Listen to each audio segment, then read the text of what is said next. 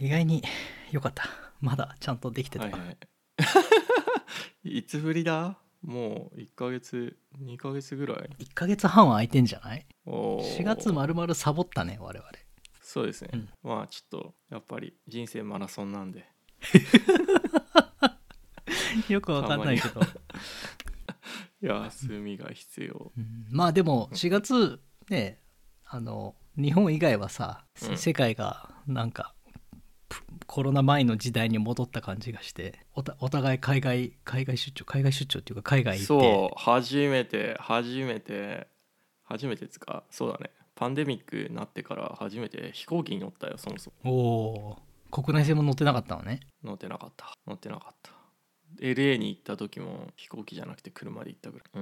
なんかさ、隙間あったんだけどさ、行けそうな、行こうとした時にさ、ハイデルタ行こうとした時にはいオミクロンでさそれがなかったら多分普通に乗れてたと思う。そうか。先週になる。弾丸で日本に行きましたよ。無事入国できて。マイ SOS アプリの使い方を覚えてあれもねすごい。結局だから日本に入国するのにさ、72時間前までにさ、コロナの検査しなきゃいけないじゃん。でこっちだとね、オプション、まあ、高いお金払ってすぐに結果出してくれるところと、あと25ドルぐらいで陰性証明出してくれるんだけど、最大48時間かかりますっていう、ところがあって、でカーボンヘルスっていうユーデミーの人が作った、ユーデミーわかる？マスオンラインなんだっけ、 MOOC だっけ、なんか、の人が作った、なんだろうな、アマゾンケアみたいな、そのアマゾンケアとちょっと違うな、アマゾンケアは場所ないもん。まあ遠隔のテレヘルスとか、あと実際にプライマリーケアの場所も持ってて、そこで実際ドクターがいて見てくれるとか、そういうサービスがあるのよ。まあもともとテレヘルスから始まったんだと思うんだけど、なんか途中でアージェントケアのその病院、実際の場所を持ってる人が、ドクターがジョインして、カリフォルニアベイエリア中心に何十か所かあるのかな。でそこでもやってますって言われたから、でそこだとなんかすぐに結果出ますって言ってて、でも150ドルだったのね。で友達がそのシティヘルスっていう、これも民間だと思うんだけど、まあ、25ドルぐらいでやってくれるのよ。で日本の意味不明な陰性証明のさドキュメント持ってってもさちゃんと書いてくれるって聞いたからでも友達からちょっと時間かかるから、もしなんだろうな、あんまり不安になりたくないんだったら早いところの方がいいと思うよって言われてたのね。でもね、結果はね、そのカーボンヘルプでやったんだけど、まあ、対応が全部チャットなのよ。オンラインのチャットアプリなのよ。で毎回人が変わるのよで質問が結構信用、ちゃんとこのフォームがあるんだけどこれ書いてくれるのっつったら、大丈夫私たちは日本とパートナーシップがあってとかって書いてあってうさんくさいなと思ってて行ったんだよね。で検査を受けようとしたら、あなたのやつは、RT-PCR だから50ドル増しとかって言われてすごいね。in exam purchase みたいなのがあったのね。そうみたいな、なんでだって150ドルって言ってたよっつったけど、いやそれはチャットで聞いてみたいな感じでいやお前今目の前にいるだろうとそれでなんか1時間以内に結果送りますって言われたんだけど、結果は送られてこなくってアメリカあるあるだ。ですごいつついたら、なんかできましたとかって言って PDF さあるんだけどさ、あれ結構チェックするサンプルが何で、検査方法が何でみたいなさチェックしなきゃいけないじゃん。あとさ下の方にドクターの名前書いてあってさ、それがさサンプルのところチェックされてなかったのよ教えろな、まあ、見てるからさ、ネイザルスワーブなんだよね。鼻の奥までグッと入れてないし、なんだっけ日本語だとぬぐいなんたらみたいなあったね、鼻奥なんとかとか書いてあったけど、分かる3つぐらいあるんだよね、3つぐらいあるサンプルのチェックするところ。そう、でアメリカ方式って大体さ、鼻のさ、穴のさ手前をクリクリクリってやって、でも日本行くとさ結構奥までやられるじゃん。やられた。で書いてなくて教えろっつってで、教えてくれなかったので、なんか検査結果見ると書いてあるから、自分でチェックしてプリントアウトして自分でチェックなるほど、 PDF を自分で編集したわけね。いやでもね、なんかそれだと不安じゃん。なんか持ってってさ、いやなんかこれちょっと違いますよみたいな言われたら嫌だから、そのシティヘルスっていう、25ドルでやってくれるところ、でそこはさ家のそばにさ検査サイトがあって、で出発が月曜日の朝早かったんだけど、ちょっと不安だったから、そこに土曜日の朝8時半ぐらいに予約を入れてたのね。なるほどね、バックアップでね。シティヘルスってね、バックアップでね、でそこはもうずっとコロナの検査専門でやってるからさ、行ったらもうすごい対応が良くて、これ検査結果出るけどPDF この陰性証明、日本の証明は、出力できないから、検査結果が来たっていうテキストが来たら、ここに戻ってきて、そしたらナースが書いてくれるから戻っておいでって言われて、で朝8時半にさ、検査を受けに行って、その日の夜かな夕方かな検査結果が出て、次の日の朝戻ってったらはいはいはいってちゃんとハンコもしてくれてお、すごい。いやー25ドルですよ。一番安心感が高かったの25ドルのシティヘルスですよ。200ドルのカーボンヘルスじゃなくて。それすごいね。いやなんか大成功だね。なんかもともとはなんかね、サンノゼにもテストサイトがあって、結構日本人の人たち、多分サウスベイに住んでる人たちが日本に行くときは、そのサンノゼのテストサイトまで行ったみたいなんだけど、サンノゼのテストサイトもなくて、でもなんか友達からさ、一応そのブログとかを見るとおすすめされてたんだけど、友達がちょっと時間かかるから、不安だったら早いところ行った方がいいよって言われたけど、結果的には早くなかったと。高いし早くない。高いだけだしなんか不安だしつっていやだから陰性証明はシティヘルスがモストリライアブルでした。さすがにずっと検査だけやってると違うね。もちろんそのカーボンヘルスの検査とかまだコロナ関連のやつをメインでやってんだと思うんだけど、やっぱプライマリーケアだからさ、他に風邪ひきましたとかさ、そういう人たちも来るわけじゃん。ちょっと嫌だね、そこあんまりいるの。だからこうオペレーションがね、それ専門になってないから。なるほどね。やっぱりジャッジメントがたくさん入るか、それだけひたすらやるかっていうので効率性がだいぶ変わるっていう。それなんかさ MBA の時にそういうケース読んだよね。なんかインドの病院かなんかでなんだっけ、世界一の工場とかもそうじゃないですか。世界一のなんかの病院で、1日なんか普通の医者が年に1個やる手術をそこのインドの病院は1日100件とかやってんだよね。でなんかすごい効率がいいし、専門性が高いし、ミスが少ないみたいな。いやだからあれですよ、生産ラインを分業制にするかひたすら、一人の生産のスタッフの人が全てを組み立てるかで、スケールするかしないかで、だいぶ対応が変わります。いやそうでそれは OK でその後そう一回ロスに飛んで、ロスから乗ったの。ベイエリアでSFO からさ飛ぶ東京行きの飛行機高いのよね。それも今に始まった話じゃないんだけど、便が少ないからね。だって半分 LA から飛んだら半額ぐらいだよ。それLA から韓国飛んだらもっと安いよ。 LA から韓国飛んだら、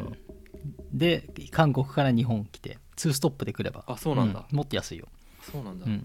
インチョンに飛んで、芦屋中なんかでインチョン飛んで、でそこからまたインチョンから成田か羽田に飛ぶみたいな。ちょっと時間に余裕があるときはやってみようかな。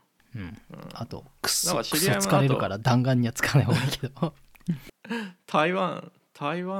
行って、台湾からサンフランシスコに飛んできた方が安いっていう人がいる。それも聞いたことある。知り合いはそれやってる。LA もあれだけでも結構疲れるけどね。なんだかんだ言ってさ LA で 2,3 時間潰すじゃん。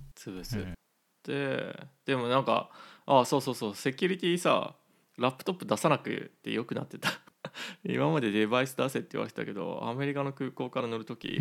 今まで出さなきゃいけなかったじゃん、タブレットとかさ、出さなくていいよって言われて、おかしいな。僕らも進化したからって言われて僕らも進化したからってなるほど、そんなのがあるんですね。でもなんか日本からね、なんかもう飛んじゃうけど話が、日本からアメリカに帰ってくるときは、成田のセキュリティでは出さなきゃいけなかったから、進化してないんだよまだ、進化してないね。そうそう、まあ飛行機は空いてたな。何で帰ってきたの？ラックスからのユナイテッド。ユナイテッドか。あの人たちなんか結構飛んでんだね、こんな時でも。飛んでる。だってあとほらアーミーの人とか乗せるじゃん。なるほどね。ミリタリーの人結構乗ってて。まあでもね、プレミアムエコノミーのエリアで、まあ自分横誰もいなかったかな。まあだから乗車率何、キャパシティに対して3分の1ぐらいじゃない？あ、そんなだったんだ。いいね、それは隣も空いてるし、なんかいいねそれ。でもね自分ね、そのプレミアムエコノミーのブロックの一番前の席だったの。一番前の席ってさ、前にモニターがなくてさ、間からモニター出すじゃん。だからさ、こう隣誰もいないからさ、足伸ばして寝たいんだけどさ、そのモニターのなんかフィックスとアームレストだから肘掛けみたいのがさたくさんあってさ、できなくて、で他のところ行こうとしたらもう取られてたから。でも前の方が広いんだよ、バルクヘッドは。前の方が足伸ばせる。足伸ばせるけど横にはなれない。寝たかった。なれなかった。でまあ成田着いたじゃん。いやもうそっからがもう何ですか、もう壮大な歓迎を受けましたね。知らない人にねそう他人に歓迎された。たくさんの人が僕のことを歓迎してくれているっていう感じ。いやでも驚いたよ。でもまこっちゃんからさ事前にさ、いやまあ水飲んどいた方がいいよとかさ言われてたけどさ、いやそれ知らなかったら結構大変だったな。まあもちろんMyUSOS を登録し MyUSOS もね、MyUSOS も使えないじゃないですか。アプリじゃないからね、あれはアプリのラッパー、ウェブビューの周りにアプリのラッパーをつけてるだけだからね、あれは。しかもさ、なんかさ検疫事前手続き事前検疫手続き登録、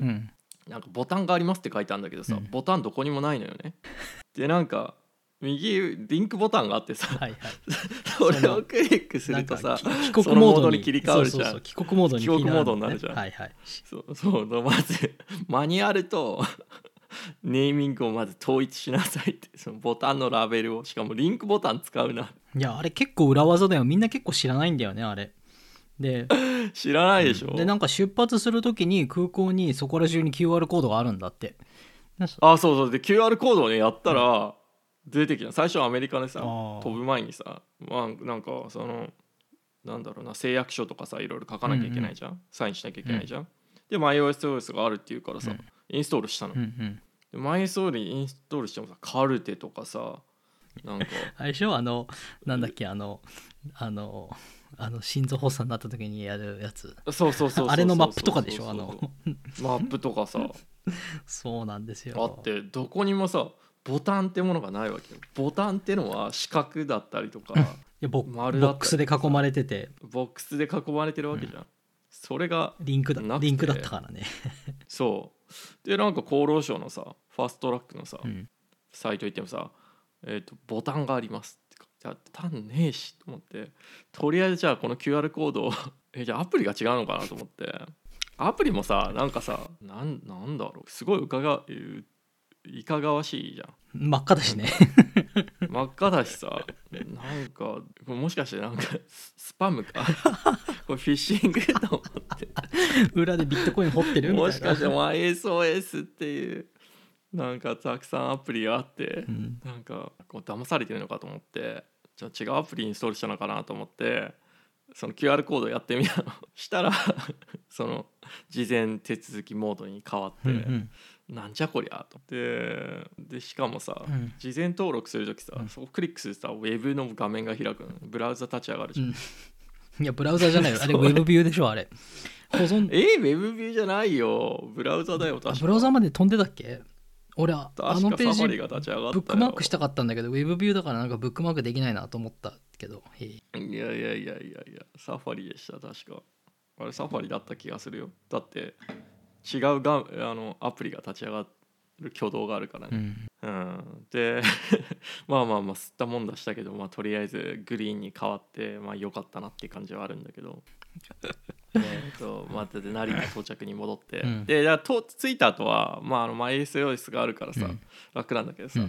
MySOS 出してこの画面開いといてくださいっていう人の数、い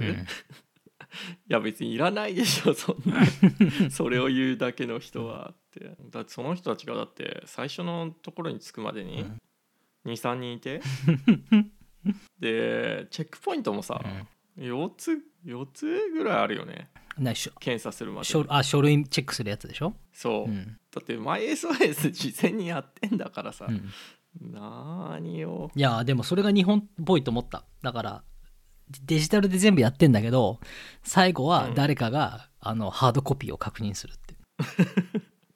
なんだったんだこれはと思って、まあでも多分唾液検査のところまでは結構早く行ったかな、まあ、飛行機ちょっと時間戻っちゃう。飛行機着いてもすぐ出れないじゃん。出れない。待ってください。座ってろって言われた。俺いきなり立ってね注意された、座ってろと。本当僕はもう立ってたけどね、注意はされなかったんだけど。さすが JAL だ。JAL のスチュワーデスはプレイブック通りにやるからさユナイテッドは全然ぬるいからね、ユナイテッドのスチュワーデスはみんな立ちますからまあだからポイントはさ、飛行機降りて検査場までどれだけ人を抜かせるかなんだよね。そうだね、もう早歩きでも走ってでもいいから、もうとにかくどんどん進まないと、検査場に入った順番でやっぱり検査していくから。そうだね。だから飛行機着いてから多分20分ぐらいは出れなかったんだよね、で飛行機出てから検査場着くまでにまあ15分10分15分ぐらいかかったかな。いやでも僕は結構前の方だったから、まああとそのユナイテッドのフライト時代がそんなに人乗ってなかったから、まあそんなに混雑はしなかったんだけど、だから検査のところまでは割とサクッと着いたでも唾液検査シュールだよね。シュールだよ。なんか結構出さなきゃいけないじゃないですか。量は半端ないよあれは。あれはね、いや水飲んでったけどね、水飲んでいったけど、まあ最初これぐらいでいいって言ったら、いやもっと出してくださいってしかもさ、なんか大人がさ、ボトルに向かってさ、ペッペッペッってやってるじゃん、もうそれ見るだけでなんかちょっと笑いが止まらなくてでなんか成田羽田どっち？羽田なんだ、じゃあ羽田のコンフィギュレーションは分かんないけど、成田の場合は唾液検査終わった後になんかすごいでかいところに案内されて椅子が置いてあって、番号呼びますって言われて、座って待ち続けるじゃん、でなんかさまあその唾液を落としてるところもさ、もうなんかちょっとゲームだなと思ってたんだけど、なんかはい、これから検査結果が出た方の番号をお呼びしますって、陰性の方だけ呼びますとかって言ってさ番号読んでくじゃん。ネットフリックスでさ、イカゲームっていうさあったね、あったじゃん。あれ番号呼ばれてくのよ、何番みたいな、でなんかそれを彷彿とさせて、何このイカゲームみたいなやつとでもさあれ結構さ心臓に良くないよね。なんか陰性の方だけお呼びしますって、いやMySOS あるんだからそこでノティフィケーション出せよお前らみたいな出せよとかさ、しかもなんか検査結果がまだ出てない場合と、陽性だった場合ってさ、呼ばれなかった場合2ケースあるわけじゃんなんかそうなのね。信頼なんだろうな、毎回ハラハラドキすごい長旅でさ、来てさ、なんで最後の最後までさ心理的プレッシャーを与えると思って。もうちなみに羽田はもうちょっとね、心臓に優しくって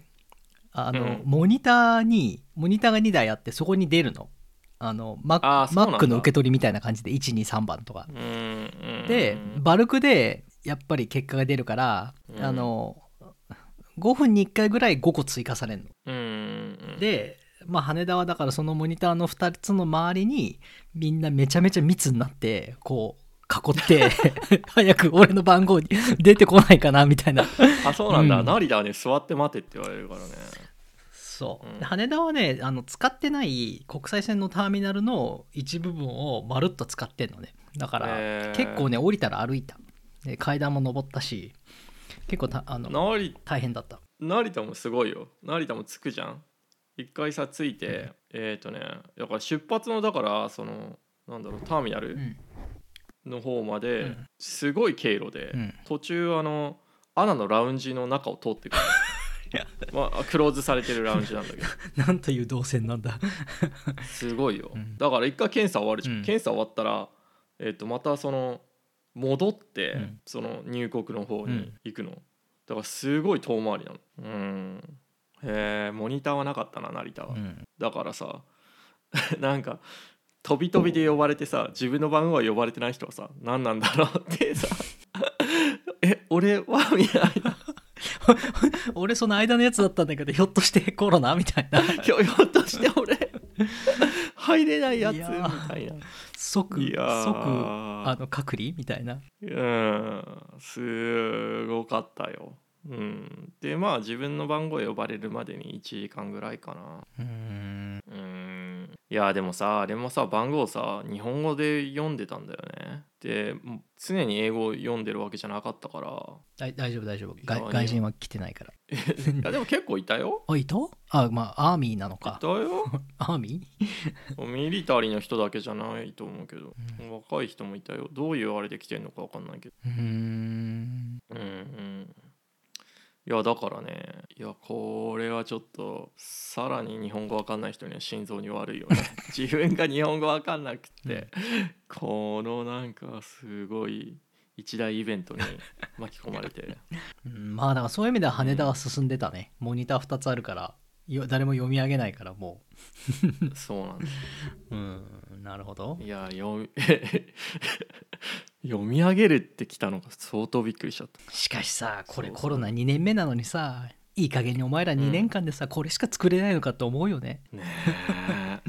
2年あったらさもうエンドトゥエンドのさ完全なデジタルのフロー作れないのかな。いややってることだけ見ると作れそうな気がするんだけどね。しかもさ日本のパスポート持ってる人はさもうさワクチンの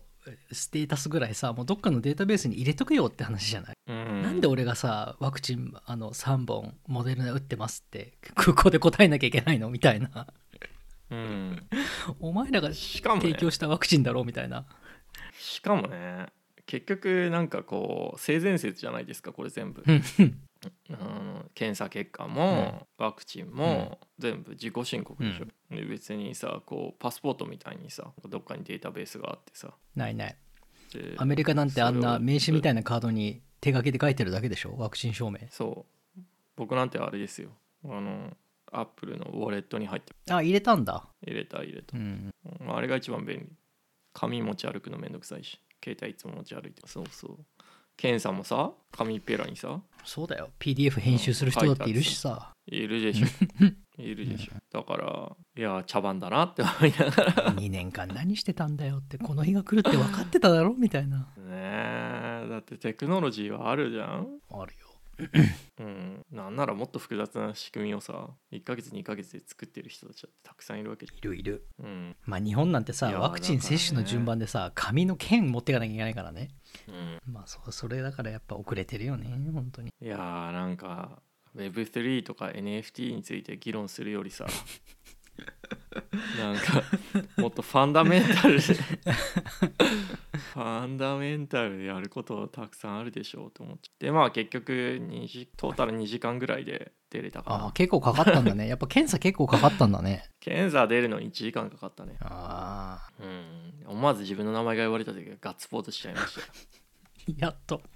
俺は GMAT の点数が出た時とその時ぐらいですよガッツポーズした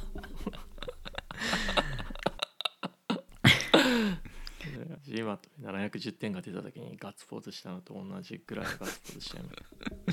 まあ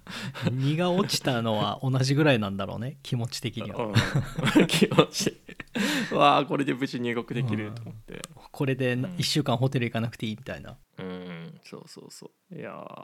まあで成田エクスプレスで渋谷まで行って、まあ、渋谷のホテルに泊まったから、まあ成田エクスプレス行ってたからね、ほとんどの人乗ってなかった、いやでも渋谷駅が変わっててびっくりしちゃったもう浦島太郎だったね。そうストリームできてた昔。ストリームはあったけど、まだホームが移動してなかったんだよな。あれ最近よ、1年ぐらい前。1年、ここ最近だよ、1年だよ。そう、だからあれ山手線止めたんだよ、1日あれやるのに。そうなんだ。すごいな。結構大事だったんだよねあれ。だっていやでも1日止めて1日で終わらせる日本すごいです。アメリカだったら1日止めるっつったら1ヶ月になってるまあアメリカ1ヶ月止めても誰も何電車止まってたんだ知らなかったで終わるからねそう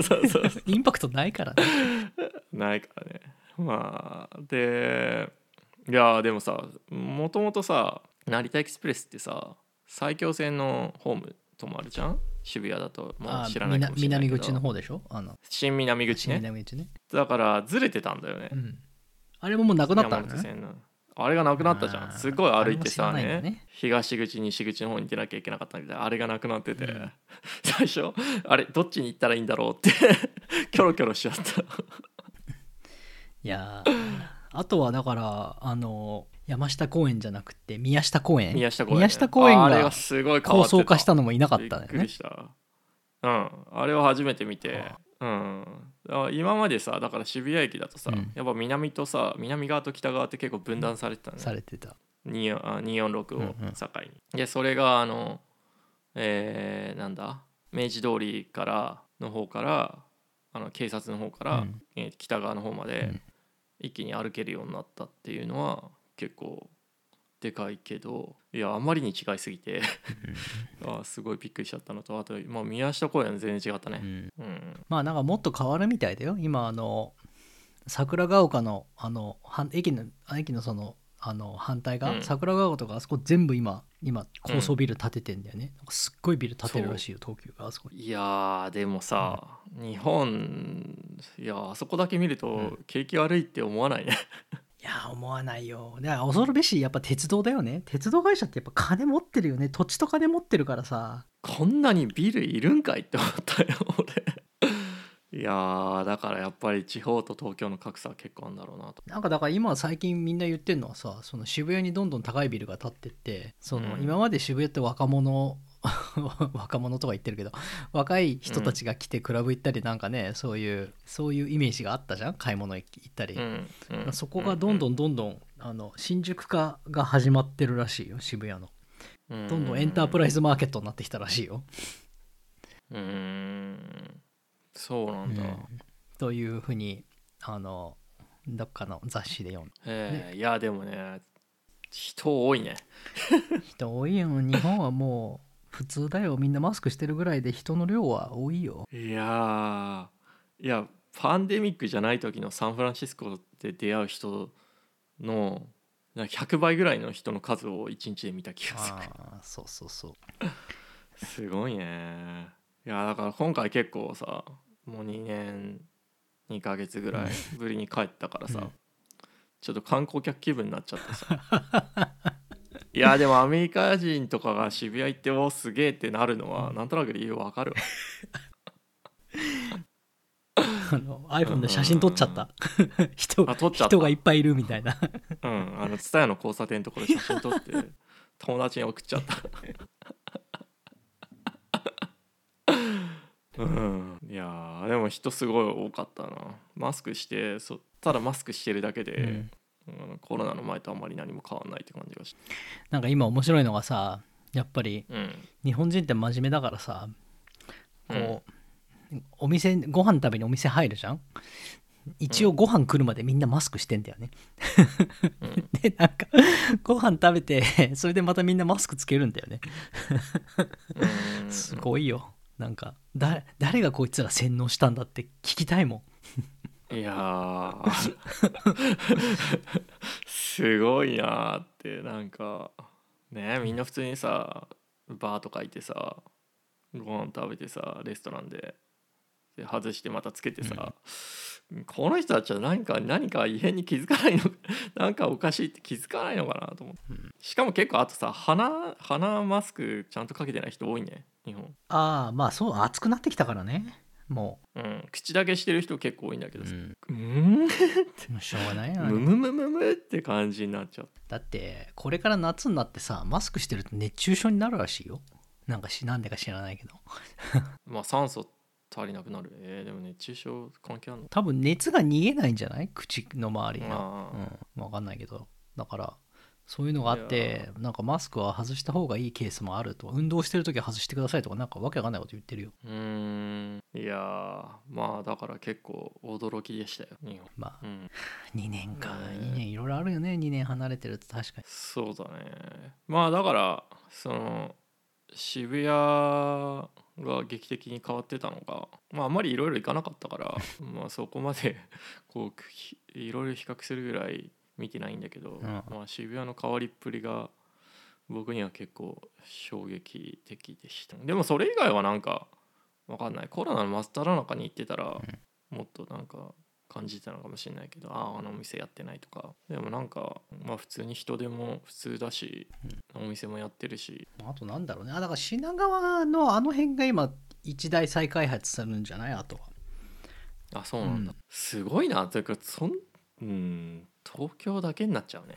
なんかほら山手線の駅ができたんだよね、高輪ゲートウェイって。品川の名前もめたやつだ。そう横文字の駅ができて、泉岳寺のそば、ね、そうであそこもなんか一大ビル群になるらしい、だからあれは結構ね俺的にはあそこ住むの良くないと思うんだけど、みんななんか本当高輪、みんななんかなんであんな変なとこ住みたいのって。便利そうじゃん、品川の駅に近いし空港にも近いし新幹線にも近いし。でも高輪はねもともと高級住宅街。でも高級住宅街の反対の方よ。プリンスホテルの裏側の方が高級住宅街だから、あそこはもうなんだっけ、第一京浜が走ってんじゃんあそこって、第一京浜が昔海岸線だったんだよ、徳川時代は。で、第一京浜のあっち側全部これ埋め立てだからって言われたことある。そうなんだ。いやでもさ日本そんなにビル建ててどうすんだろうな。まあリモートワークがやっぱりないからじゃないもうね日本誰も言ってないよリモートワークなんて。みんなオフィス行ってんの、みんな多分ズームとか解約してると思う今。オクタとかみんなやめてると思うよ僕は人に会いにオフィスに行ってますからねリモートワークなんてもう聞かないね本当に。まあこっちも結構そのリモートとオフィス、いやでも結構みんなオフィス帰りたい人多いんだなっていう感じはする。そうだね、みんなもう結構戻ってるね、楽だしね、仕事進むしねまあ、あとはだからさオフィスでそんな感染しないからマスクしてれば日本は、だから、みんな結構自信持ってオフィス戻ってる。まああとねほとんどワクチン打ってんでしだからそれもあるし、まあオフィスでクラスターになりましたってそう聞かないからねあんま。いやだから結構まあやっぱり26ヶ月ぶりに帰るいろいろ違いがあって面白いなっていう感じはした。でもなんかちょうど帰るぐらいの時かな、岸田さんが G7 行ってて、でまあ6月7月ぐらいには他の G7 と同じぐらいに入国要件を緩和しますって本当かよって言ってるね。まあ結構みんなね日本遊び行きたい人多いからさ、まあ特に円安じゃない。円安ね、今来たら得よ、いやちょっと聞いて一個だけ。まあ結構疲れてたからあんまり食べ行ったりとかしなかったんだけど、帰りに、渋谷のそのスクランブルスクエアにあるのレストランにある松江、お寿司屋さんグループのお寿司屋さんに行ったのね、でランチで11貫で、なんか付け出しが2つぐらい出るのかな、で4600円とかだったの、で、消費税入れても5000円ぐらい、でドルだと36ドルだったのねすごいちゃんとしたお寿司がだよ11貫食べられて$36だよ。こっちで食べたら多分あんなのもう$120-30ですよ。そうか、まあお寿司はね、うんそうか、11貫か。まあホールフーズで11貫買ったら$20ぐらいするからね。それと比べそうだってそんなちゃんとしたレストランでさ、うん、職人さんが握ってくれるところなんて言ったらさ、まあ、$100は言い過ぎかもしれないけど、いや$100ぐらいするわ。まあでも少なくても$50はするよね。ランチで日本食屋に行ってそっちで寿司食ったら、十何貫、でそれを友達に送ったらね、日本大好きな友達からね、I love Japan って言われた。まあお寿司食べるのにはね、一応庶民を言うとスシローが1貫1皿100円やめたらしいよ。もう多分コスト採算合わないのね。そう多分寿司って多分あの人たちってドル建てかなんかで買ってんじゃない多分わかんないけどどうせ海外のなんか輸入のサーモンとかでしょ多分、だから110円とか130円ぐらいになりますみたいなことを言ってて、なるほど、やっぱどこも値上げしてんだと思って。いや驚きでもまあそのお寿司食べたぐらいかな。あとはもうほとんどコンビニだった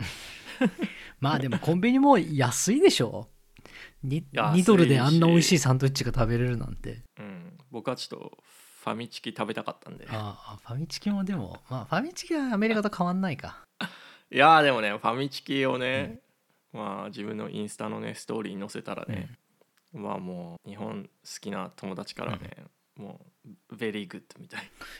外人ってファミチキ知ってんだ。知ってるよ。そうか、大好きですよ。日本に行った友達。ケンタッキーじゃないんだね。ケンタッキーじゃないんだね。ケンタッキーじゃない。ファミチキ。日本すごいって。ファミチキなんてなんかもう10年ぐらい食ってないなあれ。そうか。いいな。なんか新鮮じゃんそれって。俺は逆に出張でオーストラリア行ったけど2年ぶりに日本じゃないご飯を食べたから何食べても塩辛かった、胃がもたれてもたれたなんだこの国はみたいなこれ野菜食ってんのになんでこんな塩辛いんだみたいなもう本当にねなんか笑えなくなってきた2日目からなんかいやーなんかすごい、やっぱり海外とか行かないとびっくりするねと思ったこのご飯の美味しくなさに。いやそうだよね。やっぱ日本食食べ慣れてると海外行くとちょっとしんどいよね、っていうか本当に単純に美味しくないなんかここって一流レストランだろうみたいなシドニーのなんでこんな美味しくないのみたいな。もし次行くことがあったら、友達がシドニーでシェフしてるからそこの日本料理屋を食べてください。行きます。そこ行けばよかったなんか変なone of the fanciest restaurants in Sydney とか言われて行ったけどいやーファンシー箱はファンシーなんだけどご飯はもう本当コンビニレベルだったよねもうこれ裏で温めてるだけだろお前らみたいななんで紹介しますよ。はい、あれとりあえず45分朝7時半なんでそろそろ行こうかな。そうっすねいやまあでも、海外旅行ができてよかったねよかった。8月は1ヶ月帰るから。そうなんだ、そこももう決めたんだ。もうそれは飛行機取ってある。じゃあその時はそっちへ録音しましょう。もし日本にいるなら。そう夏どうしようかね、今年はもう夏なんだね5月だから、いやそうですよ。楽しみ。なんだろうな、このコロナがなんかまた変なことにならなければ。なんかでもあとあれじゃない、8月ぐらいになってくると今度4回目打たないと入れてくれないとかそう言ってそうだよね。そうね、まあブーストするのかな。するでしょう。まあ多分日本ももうするって言ってたよ4回目。もうなんかブーストって言わなくて毎年打つみたいな感じになってくるとっていうか5ヶ月に1回打たなきゃいけないんでしょ。もう毎年どころかやっぱり5ヶ月で切れちゃうみたいなね。ファイザーの株価とか遅いもう遅いそれ 2年前に買わなきゃいけないそれは。そうですね、はい。はい。じゃあ録音止めます。